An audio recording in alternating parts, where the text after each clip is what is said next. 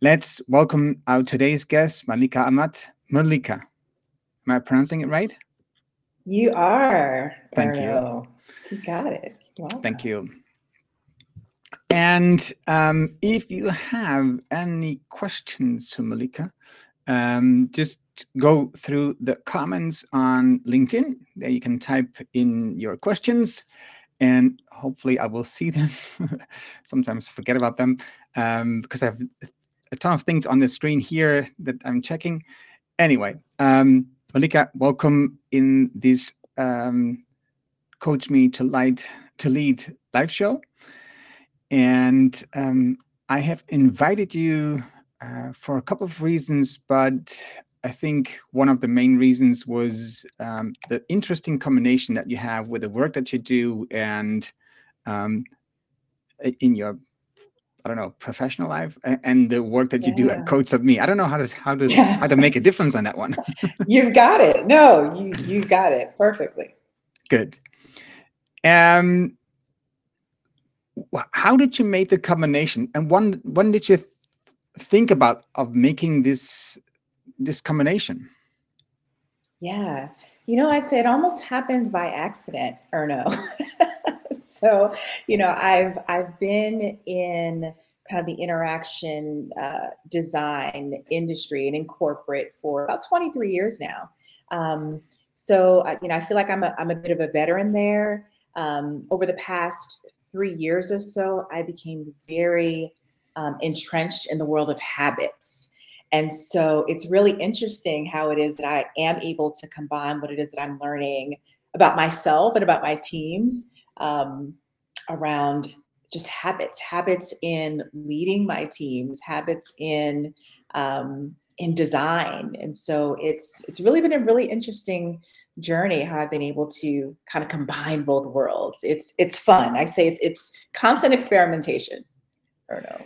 But you say design. What do you design? Yeah, and it's funny because I was laughing with someone yesterday. So, I'm a service and interaction designer, and so when I tell people that, they're like, "Malika, what is that?" They're giving me that look you're giving me right now. What is that? And so when you think about service design, the official definition is really the planning and organizing of a business's service in order to optimize that business's operations and improve the way that you experience that service. So think about, Erno, compare two coffee shops in your neighborhood and why you might choose one coffee shop over another. So think about maybe a Starbucks and maybe like a mom and pop coffee shop, and think about why you would choose one of those coffee shops over the other. So at one, are you greeted with a smile? Is it really easy to order from one of those shops? Are you waiting in long lines all the time? So really good service design is the reason that you might choose one coffee shop over the other. It's the reason why you might go back and the reason that you tell all your friends about it. So that's really how I describe service design and what it is that I do on the corporate side of things.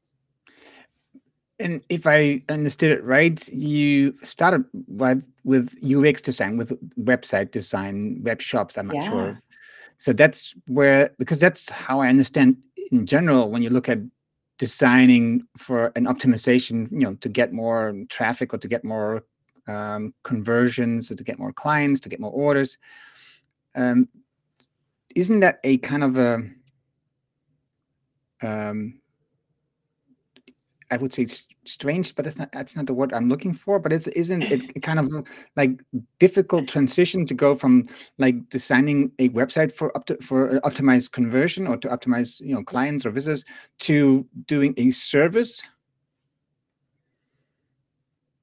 Yeah, I think initially, we might think that it's kind of a strange and difficult um, combination. But when you think about a service and you think about the ecosystem of what a service comprises, the service could be the website. It's the website. It's all the interactions that a service comprises. It's the app. It's the walking in and how it is that you're greeted. So with service design, you're really taking into consideration just all of the different pieces of the ecosystem that make that coffee shop work. So web is absolutely, you know, could be a part of that.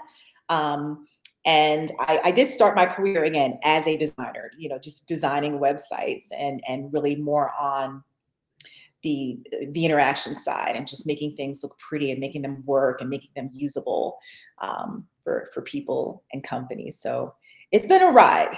It's been a ride, Arno. And slowly you've also taken on more responsibility by managing people?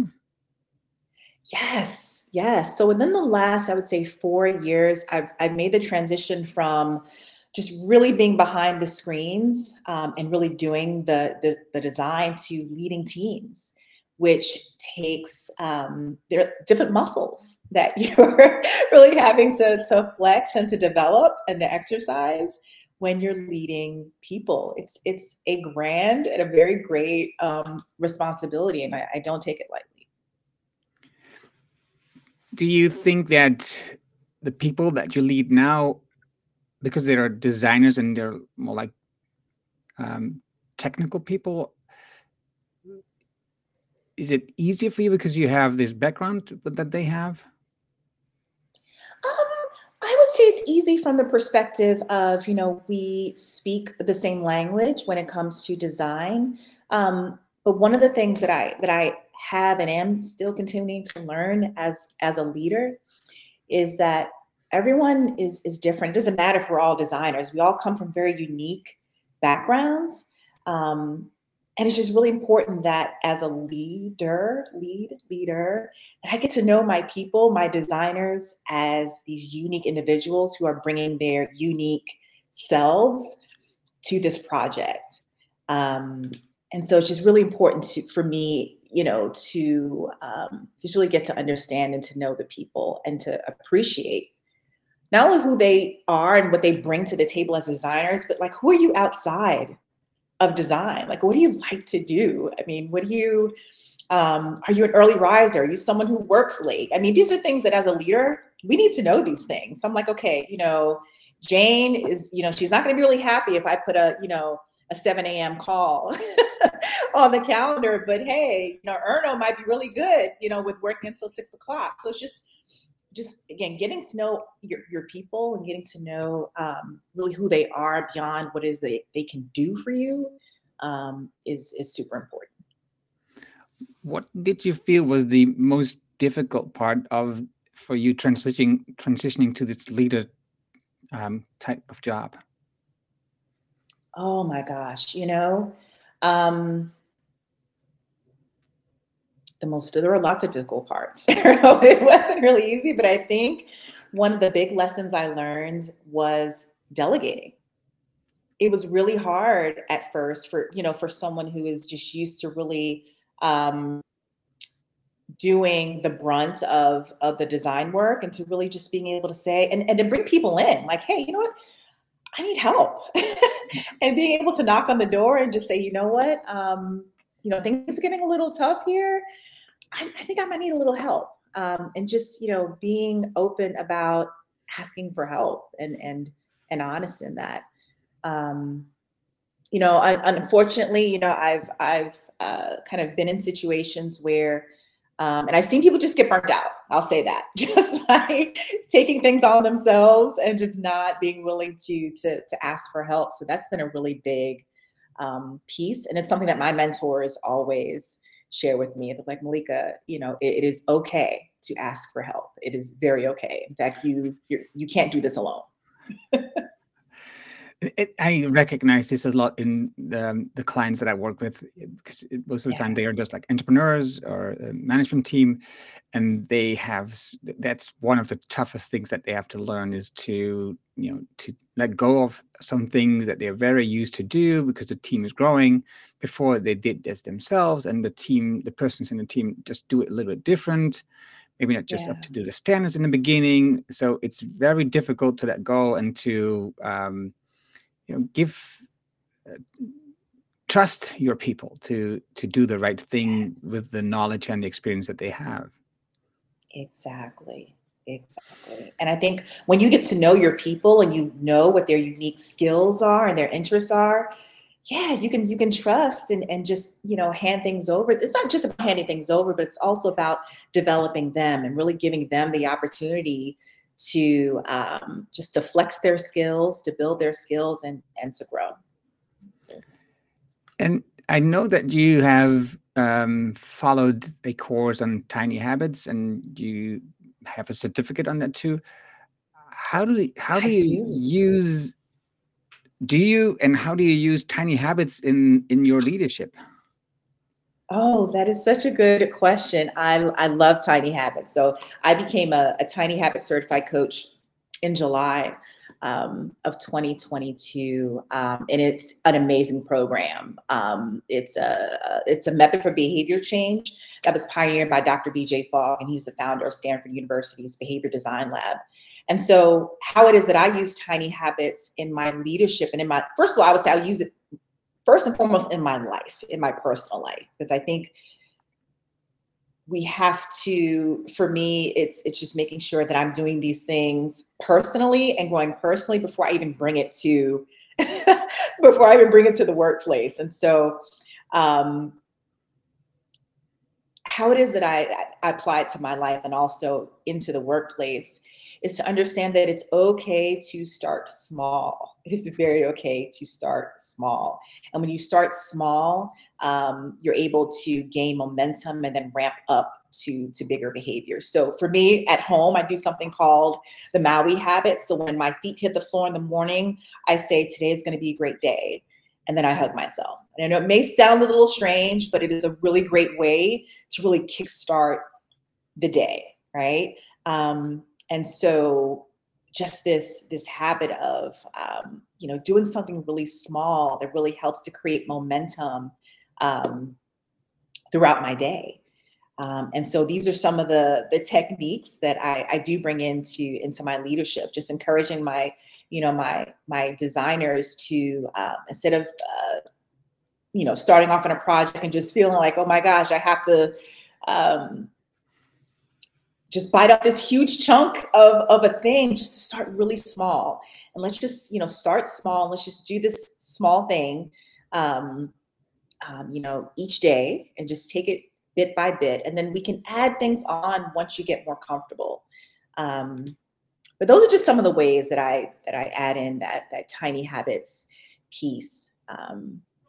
It's okay to start small. It is very okay to do that. Yeah, what I see mostly is when people want to accomplish some goal, they start with this huge thing that they want to accomplish, and they think about all these ideas and things that they need to do that to get there, and it's just so overwhelming, right? So this tiny to make it breaking up and start really small. I think that's just it lowers the barrier. It lowers the threshold. It lowers the start. The idea of when you're ready that you really will go. And if there's a huge list of things you need to do, your brain is easily tricking you and say, we can't do that. We first have to do this, or we have to first do that, right? So Yeah, that's so true. And and we start with the best of intentions, don't we? Right? We always, we start these, whatever it is, right? It could be losing weight, it could be whatever. And we're just so motivated, right? And we're just like, yes, I'm going to go to the gym 5 days a week. Or, I've got this book and I'm going to read 20 chapters every day.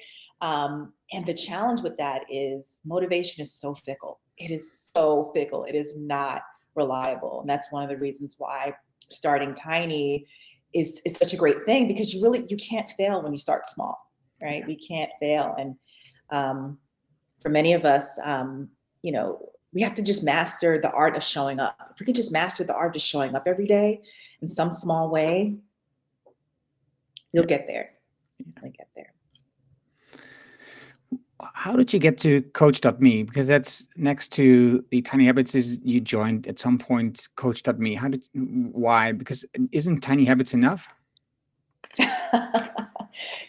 I think that, I actually started with Coach.me first, right? So I read Atomic Habits, And then I was just like, I've got to, I was already doing health coaching. So I said, I've got to add habit design into my repertoire. And so I think I was just doing a Google search and I came across Coach.me and I started reading some of the articles.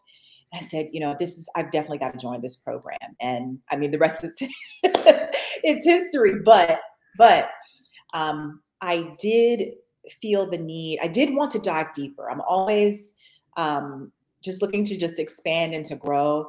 And of course, we do teach, starting small, the momentum method and Coach.me, but I really wanted to dive deep into this area of tiny habits. And I wanted to go to the source. And so I reached out and did some research and found out that, Dr. Fogg has this amazing, tiny habit certification. And I felt like this would be a really great way for me to even better serve the clients that I'm working with, and to really just have that expertise for helping them to design habits that work for them. Right. So how long have you been coaching next to your professional job? Oh my gosh, maybe about 4 years. And how do you get that into your day if you're just working normal working hours? Yeah, it's called being creative. It's called being very creative and very intentional with your time, Erno. I do a lot of coaching on the weekends. I do a lot of coaching in the evenings. So I do get that time in. But it's, I have to be very intentional with my time. I'm a huge proponent of time blocking. So if you can see my calendar right now, it's so type A. It's very intentionally laid out. So I've become a much better at kind of blocking out my time, and it's crucial. Okay, I have two directions I want to go, but first let's pick the one that is interesting, because the thing you're teaching now. And who do you think? Because I think this is what people don't get, is that it is, like you said, it is. If you're creative, you can do it. You can do like coaching next to your job, or you can, you have a full-time job and you still can find time to coach. So who do you think that the program, the habit certification, the habit coach certification program is for? Who should join you? Yeah, that's a great question, Erno. I think the program is really for anyone who loves habits like I do, and who really has a heart to serve people who have goals and who just may not, have the direction and the guidance and the accountability that they need to get started. And I would say that it is the habit coaching program, especially the way it's offered through Coach.me, it is very flexible. It is very flexible. And I found that, I can make it work. You kind of still working and doing my corporate job. It is very flexible, and I love it. I guess I'm biased, but I highly recommend it, of course. Well, the thing that I found was, compared to a lot of courses who teach you about coaching, is the difference is that it really the program really helps you to build a product, and the first steps to get your first clients. So it's not just about the coaching; it's also about building a coaching business, and I think that most coaching programs don't pay attention to that part. And I thought it was really well thought and structured for me to build a program that I finally sold my first coaching program after doing the program. So for me, it was really helpful. Yes. I love that part. And I'd have to agree that building up your coaching practice piece is definitely something that I've seen lacking in other programs. I'm really proud that we're able to offer that really as a central part of and theme for our coaching program, our certification program. Right. So I was coming back to the part that I mentioned before, is you have your days and your calendar so blocked in times. And I know you talked about where you live, Atlanta. No, you didn't talk about it, but it's in your bio, right? You're in Atlanta. And you mentioned that you like hiking on the Kennesaw Mountain. Yes. So I looked it up. I looked for photos and so on, and Yeah, it's really beautiful. It's really green. You have a great it overview is. over Atlanta. It's really beautiful, It's and you have a gorgeous. son, Jail. Jalen, So, yeah. so are they also really structured in your time blocks? This whole thing of your free time and hiking and everything. How do you, because you also coach in the week? How do you still arrange all this stuff? Right. So I have something called, and I can't take credit for this, but my pastor, Dr. Darius Daniels, teaches us about a an ideal week. So I literally have a calendar where I have blocked out those pieces of my life. It's called the life pie, right? So we have our, whatever it is, our finances, our health, my professional life, and you divide that out into pieces, and it's literally an Excel spreadsheet. And I have, so on a Monday, ideally, like what needs to get done on a Monday, what needs to get done on a Tuesday, what needs to get done on a Thursday. And so I had this ideal week, and it is ideal, right? Because life happens and we have to allow some flexibility, right? Because life doesn't go as planned. I think we all have experienced that, right? So, I lay out this plan, right? And, I really do try my best to, to stick to that. So it's really all about being intentional. I mean, I set my intentions for my day. And then there are times when, I need to spend more time with Jalen, and I do, or, I want to hike for, maybe an extra hour or so. And, I'm able to do that and just make some shifts. So there is a level of flexibility that I do have to add in my schedule just to allow for life to happen. Right. So it sounds that you have that all so under control, but obviously, Not like you just always. mentioned, yeah, like you just mentioned, life is just sometimes happens and you lose control, but you haven't really structured in a good way. Um, so if you look at the program that we just mentioned, the Habits Mhm. Coach Certification Program, and by the way, you can see the Yeah. link at the bottom of the screen. I'm going to just show you what the page looks like, where you Yeah. can look more about the 8 weeks with the program. But can you tell us a bit more about the structure of this program? Absolutely. So again, the Habit Coach certification, it is a 8-week program, and it's going to teach aspiring habit coaches really the mindset and the skills that they need to empower clients just like us to turn their goals and intentions into consistent action. And so the way the program is structured, there are 8 core weekly lessons. And each week will feature a live lesson that is recorded, and there's going to be open office time for questions. We usually have 2 office hours that are 1/2 hour each, and an exercise for additional practice. And so that goes on for about 8 weeks. And we learn, things like starting out, like having a beginner's mind. And what does that mean? We learn about, we talked about tiny and starting small and the importance of curiosity. We're going to talk about, choosing your keystone habit and what that is. A lot of people don't know what a keystone habit is. Well, you're going to learn what that keystone habit is, how to work with clients, and how to diagnose obstacles. Because there are going to be times when our clients are going to experience some difficulties in in starting their habits. So we're going to talk about that. And of course, Erna, we just talked about building your coaching practice and what that means. Goal setting, pricing, building your library of messages. So there's just so much wonderful information, and practice. And I forgot to add that practice. You, as a as a member of this program, you will have the opportunity to practice with actual clients and get that experience under your belt, and really just helping people to develop their habits and work through them. Yeah, I can remember still. I have still two of the clients that started with me with the practice from the course that I still haven't still in touch with. So that's so once in a great. while, I'll keep in touch and ask how they're doing with their goals, how they're doing on their Yeah. ideas. So it's so wonderful to help these people through the program and to teach yourself at the same time, but help them as well. So that I thought it was really wonderful to do that. Yes, absolutely. Absolutely.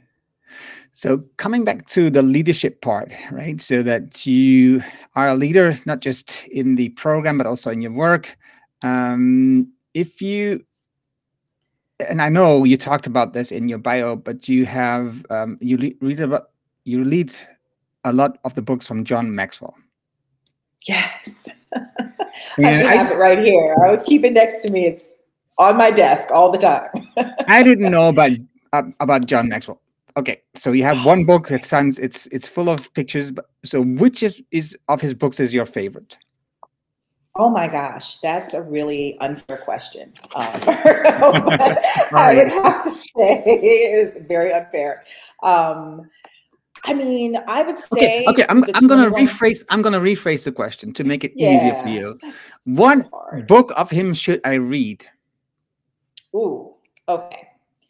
I would say the 21 Irrefutable Laws of Leadership, definitely. And I literally keep this on my desk. You can see tabs in here because I read it a lot. But and it's not just about leadership as in, leading teams, but also about leading yourself. And that's really, really important. If we can't lead ourselves, then we can't lead other people well, right? So I would definitely recommend the 21 Irrefutable Laws. Cool. And I read a lot, so I just I think I will just see how I can get the book. I saw there was a 25th anniversary edition now, so I think I will just Great. grab that version and Perfect. and I think that yeah, there's so much that I want to talk to you about. Okay, I have one question. Other question. What you do is you are a youth mentor as a volunteer on the Bernadette's house. Yes. Ca- Yes. what do they do? What do you do there? What is it? What they do? Yeah, so Bernadette's House is a nonprofit organization. It's actually based in Laurel, Maryland, where I used to live, and they have an after school program that mentors young girls who are at risk. And so I became involved with Bernadette's House maybe 10 years ago. It's been a while, and so I still keep in touch with my mentees, even though I'm in Atlanta. We do meet virtually now, but with my mentee, we would meet every week. When I was in Maryland, we would meet every week in person. We would, just do field trips. I would drive them to my alma mater, University of Virginia, just to give them a taste of what it's like to be on a college campus. And we would just spend time just listening to them. Sometimes, all the girls needed was just someone to listen to and to share their dreams with. And so one of my mentees, I'm so proud of her. She's graduating high school the next couple of months. I believe she's going to be attending Towson University. So it's just things like that just make my heart sing because I've been with her since she was 13. And to see her now getting ready to graduate and move on to college is just, it's just amazing. Such a good feeling. Yeah. And you mentioned she's your mentee, and you before mentioned you have a mentor. How important I have is many it? mentors. Many mentors, exactly. So, how important do Yes. you think is a mentor for in your working environment, or even if you go to school? Yeah, I think it's crucial. It is so crucial. I first learned about this phrase called "you're having a board of directors," when I entered corporate America. And I didn't really understand what that meant when I first started. I just wanted to try to do everything on my own. I didn't get very far, but once I started embracing this concept of having mentors, of having like a personal board of directors, people that are, further along in their career than I am, that know more than I do, because I surely don't know everything. Just people I can bounce ideas off of, and people who can honestly, Erno, just tell me when, I'm not doing the right thing. You need people in your life that, can just be honest with you and just like, hey, Malica, that might not be the best decision, or that might not be the best direction, right? And just people that can just help you course correct. It's really important to have those kind of people to keep you honest as you're growing. And I agree. And I also get the question from people who are looking for mentors, where do you find a mentor? How did you find your mentors? Yeah. I think you can find mentors anywhere. And I think sometimes we limit ourselves because we think that a mentor just has to be a physical person. I think that's ideally the best way, right? I mean, is just to have a physical person that you can meet with or talk to. But some of my best mentors are people that I've never met. I actually did have the opportunity to meet John Maxwell last year, which was awesome. Um, so you can have mentors through books. You can have mentors. I found mentors through my job, through Accenture. They have a program called Leap. That I mentor new joiners through that program, but I also signed up to be mentored, right? So that I can grow as a leader and build my network. So I think sometimes we just have to get a little bit resourceful, but not limit ourselves to one view of what a mentor should be, right? Because again, there could be someone really amazing that I do want to mentor me, and I might not have access to them right now, but I have access to their books. I have access to their audio books or their videos. And I can use that until, I'm able to maybe one day meet them at a conference, or maybe one day even get mentored. Yeah. I agree. I agree. I do the same thing. And leadership is a really important topic for me, so I'm coming back to it again. You mentioned that the most effective team have leaders who listen deeply, ask great questions, and weave psychological safety into their teams. Let's talk about these three things. So listen deeply. I think in general we listen. If we're not a manager, but we listen to other people, what kind of extra effort do you put into listen deeply? Listening deeply means being present. And gosh, that can be so hard sometimes, right? We're getting the pings from emails and phones. For me, it's just like, okay, let me turn the phone off, right? I am a big fan of, we use Microsoft Teams. I'm a big fan of do not disturb, right? So that I can just focus on the person that I'm talking to or the task at hand. So it's just, again, and I'm no master of this, but it's something I'm more intentional about, just being present with my team. I also be present with myself. Also, we have to be, again, we have to, practice these things on our own and with ourselves. So a big part of listening deeply for me is just being present, and also just keeping my mouth shut just a little bit longer. Just like, Malica, can you just be quiet just for 5 more seconds, right? And just listen a little longer. Yeah, I know and sometimes it is difficult to not jump in and give advice and things that you hear that sound so familiar. And how do you create this psychological safety? Because I know from the research from Amy Edmondson, it is really important if you want to create a good team or a good work sphere. Yeah, and I would have to say, unfortunately, I learned about this because I've been in and on projects where this wasn't the case, and it just felt so horrible when you are in an environment where you feel like you can't make a mistake, right? Or you just can't be yourself.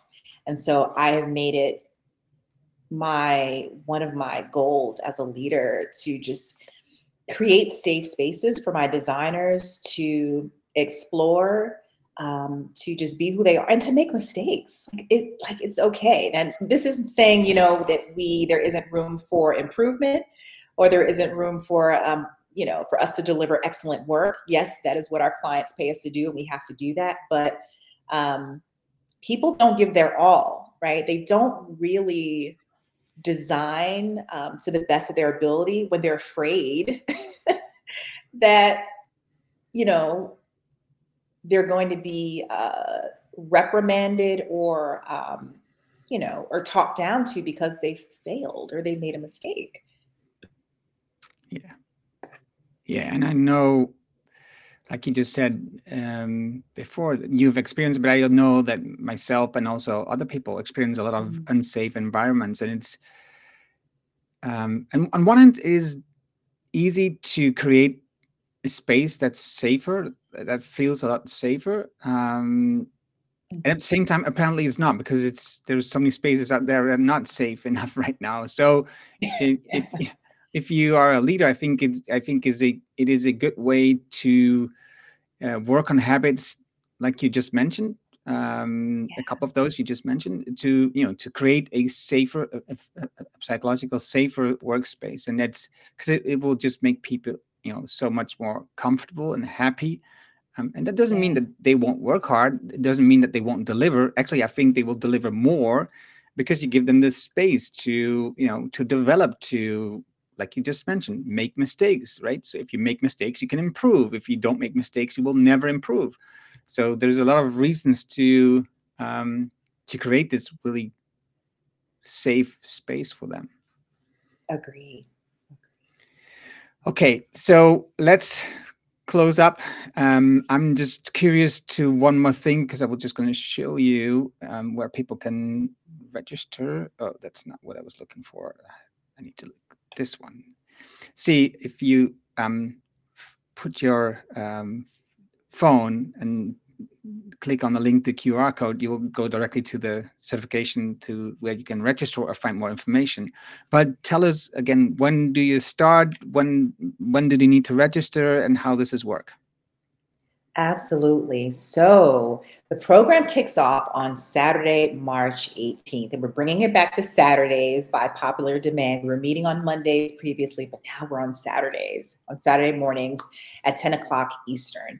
And so you can sign up now. Registration is open. And so we would love to have you just to just teach you the skills and the mindset to be able to serve people in a way that you're helping them to achieve their goals and intentions through habit design. So we would absolutely love to have you. It's going to be an exciting 8-week course and cohort. It's going to be amazing. Yeah, and I think you're right. By starting on Saturday, it's just like you just mentioned before. If you do this next to your day job, to your professional work, it's really great if you can do the course on a Saturday, because it doesn't interfere with your job, and it's a great way to learn how to start doing this side by side. So it's just wonderful that you're starting again on Saturday. Yeah, agree. Well, Malica, hopefully you still have some space to hike in nature, in the woods, on the mountain, or not the mountain. It's not a mountain. It's called a mountain. Well, yeah, it is Kennesaw Mountain. Yeah, it is. Kennesaw Mountain. But it looked more like a hill to me. But maybe I'm confusing that part. I'm not sure how it was, but yeah, okay. A mountain. It's a mountain. Kennesaw Mountain. It's actually called Kennesaw Mountain, so it is a mountain. Thank you very much for talking about your ideas, your ideas about tiny habits, about leadership, and about the program, of course. And thank you. And I'm looking forward to talk to you later again. Yes, same here. Thanks so much, Erno, for the time. Appreciate it. Okay, I need to do this. Don't forget about this part. Right, the video is on blog.coachme right next Monday. Perfect. And thank you for joining us, because if you want to see our next guest every Friday at 9 a.m. Central or 4 p.m. Central European time. Thank you very much, and see you later. Thank you.